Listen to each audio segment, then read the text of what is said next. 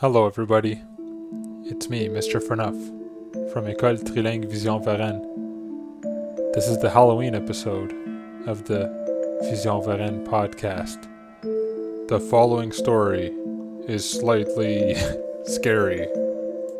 Only the bravest souls can handle this scary tale.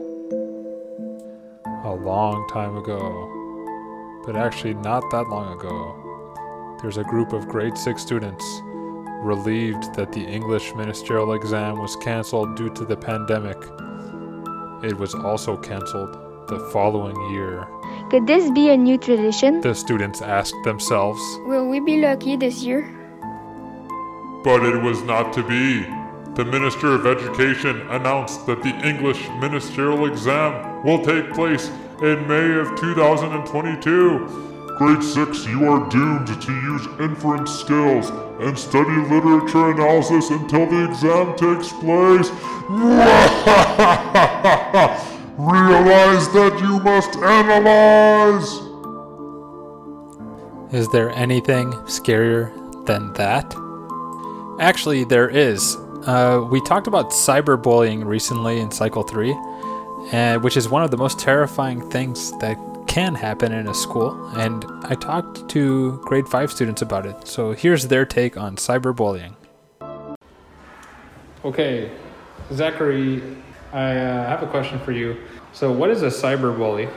A cyberbully is when somebody bullies you, and when they bully you online and they just bully you and you feel bad, and they try to hide it so no one can see it. What's the difference between a cyberbully and a regular bully at school? Well, it's not physical, it's like emotional. Not emotional, it hurts inside and not physically. Okay. And can you always know who the bully is in the school that did it? No, because if they create another account, they can't know who it is. So I'm here with Rachel Duterluing, and I have a question for you, Rachel. What kinds of things do cyberbullies do or send?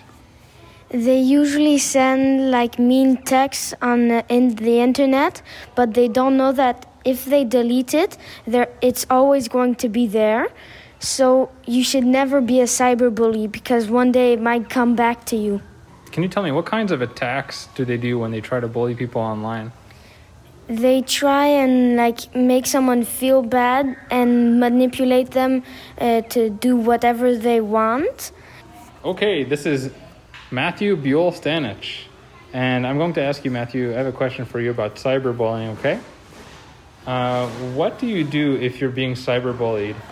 If you're being cyberbullied, take a screenshot of the message that a cyberbuller should send you, and then show it to your parents or any adult. Then should you write back to them and write mean messages back to the cyberbully? If you get revenge, writing back to them, it will just continue. Okay, so I shouldn't do that. Yes. Okay, very good. And can I bring it to an adult from school or at home, an adult I trust? Yes. Okay, and last question. Why are you so cool, Matthew Buell-Stanich? I don't know. It was the first ever Truth and Reconciliation Day here in Canada not long ago. And it's a very uncomfortable and actually kind of scary and creepy subject at times. And we took the time to discuss some of the issues that First Nations people have in grade 6 recently. So let's take a listen to what they had to say. Okay, I'm here with Armand Lucier. You can sit down, Armand. And I have a question for you, Armand. What is a residential school? A residential school is a school where Indigenous people went because the president, who was called John A. Macdonald, forced them to, because he wanted everybody to speak English or French and be Catholic. So I'm here with Lauriane Martin, and In class, Lorianne, we talked about how certain sports teams can have offensive names. And we talked about how the Montreal Canadiens, you guys said that it's not offensive. But there's one team that a lot of people thought had an offensive name, and it was the Notre Dame Fighting Irish. So can you explain to me what is offensive about that name, or why you think that it might be offensive? I think that it's offensive, not because of the name, but more because of the picture that they put. It's kind of like funny, and it's like if they made fun of Irish people, and it's not kind to Irish, and I think they want to make fun of them. Okay, what does the picture look like? Can you describe it for us? It's like a guy with very small from the top, he has a weird hat, and he's boxing, but at the same time his hat is falling down, and it's just not normal to put this. Yeah, it makes it look like Irish people are like him. Yeah. Okay. And bad. So what do you think about sports teams that have logos and names that might be offensive like that? What do you think? I think they could change names, or the picture that they put. They could make one better and not offensive for the people that are Irish. Okay, excellent. Thank you very much, Lorianne. Okay, I'm here with Mary Sankmas. Mary, I have a question for you. Mary, why do people wear an orange shirt on Orange Shirt Day on September 30th? Okay, so it's because a girl, when she was 8 years old, her aunt gave her a orange shirt before going at the residential school. And at the residential school, they took her shirt and threw it away, and she never received that shirt again. So that's why we call it the Orange Shirt Day too. Okay, thank you, Mary. And Mary, why is it important to remember something like that? Why is it important to wear an orange shirt to remember that? To say sorry to these people that went in these schools. Okay, so now for the actually really spooky and scary parts of this podcast here. Just a quick warning. This part consists of audiobooks that our very own grade 6s created, and they made their very own production independently of myself. And some of their stories are actually scary and very creepy. So I strongly suggest that if there are any younger audiences, now is a good time to turn off the program. All right, well, are you ready? Here we go. A Friday night, on this exact day, a group of teenagers went to an abandoned church. They broke into it, but the second they did, the door rebuilt itself without their being aware. As they entered, they hear a nun singing.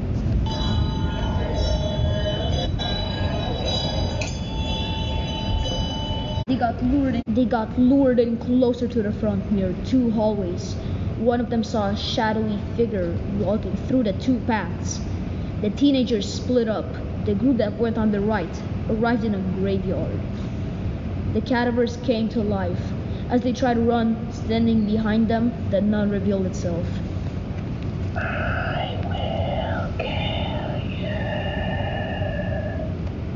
you. By murdering the first group, the second group heard their screams. They tried to get to the exit to realize it was barricaded. They look around and see the nuns standing next to their friends' dead bodies, crucified. One of the teenagers tried to fight back for revenge, but she killed them in seconds. The nun starts chasing all of them, and she kills them one by one. The teenagers were never found again. Once there was a girl that was kidnapped by a man. The kidnapper brought the girl to his house and tied her on a chair. He then said,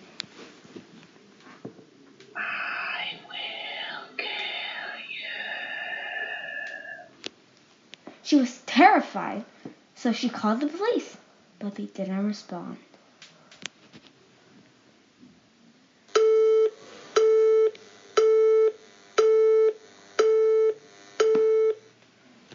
She tried a second time, and a demon responded.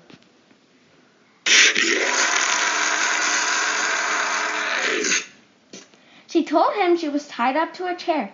By the time she was telling the demon police the address, the line broke. But he left a message saying, "The world has ended. You are the last human alive." Rain, rain, and rain. All I could see was rain. I tried to cover myself with my jacket, but since it wasn't waterproof, it didn't help. I was soaking wet and trembling. As I slowly slipped into a muddy hole, I heard demoniac music. I thought for a second that it was the sound of death. At the end of the dirty slide, I realized that I was in a cemetery. A very small cemetery. I was so interested that I almost forgot the weird noise I had just heard. I walked, one foot in front of another, towards the graves. I kneeled down right in front of the first one. As I read the name and the day of death, I felt ants crawling in my back. I felt like I was about to faint. My mother's full name was there, and the day of her death said 21st October 2021. Today. I ran for a few minutes in between all of the graves, only to find all the names of my loved ones on them. My mom, my dad, my sister, my brother, my grandma, my grandpa, my best friend, and even my pets. They were all dead today, and that was all because of me. As a tear fell from my eye, I heard demoniac voices whispering in my ears. I turned around in the flash of the light only to see, "I've been expecting you."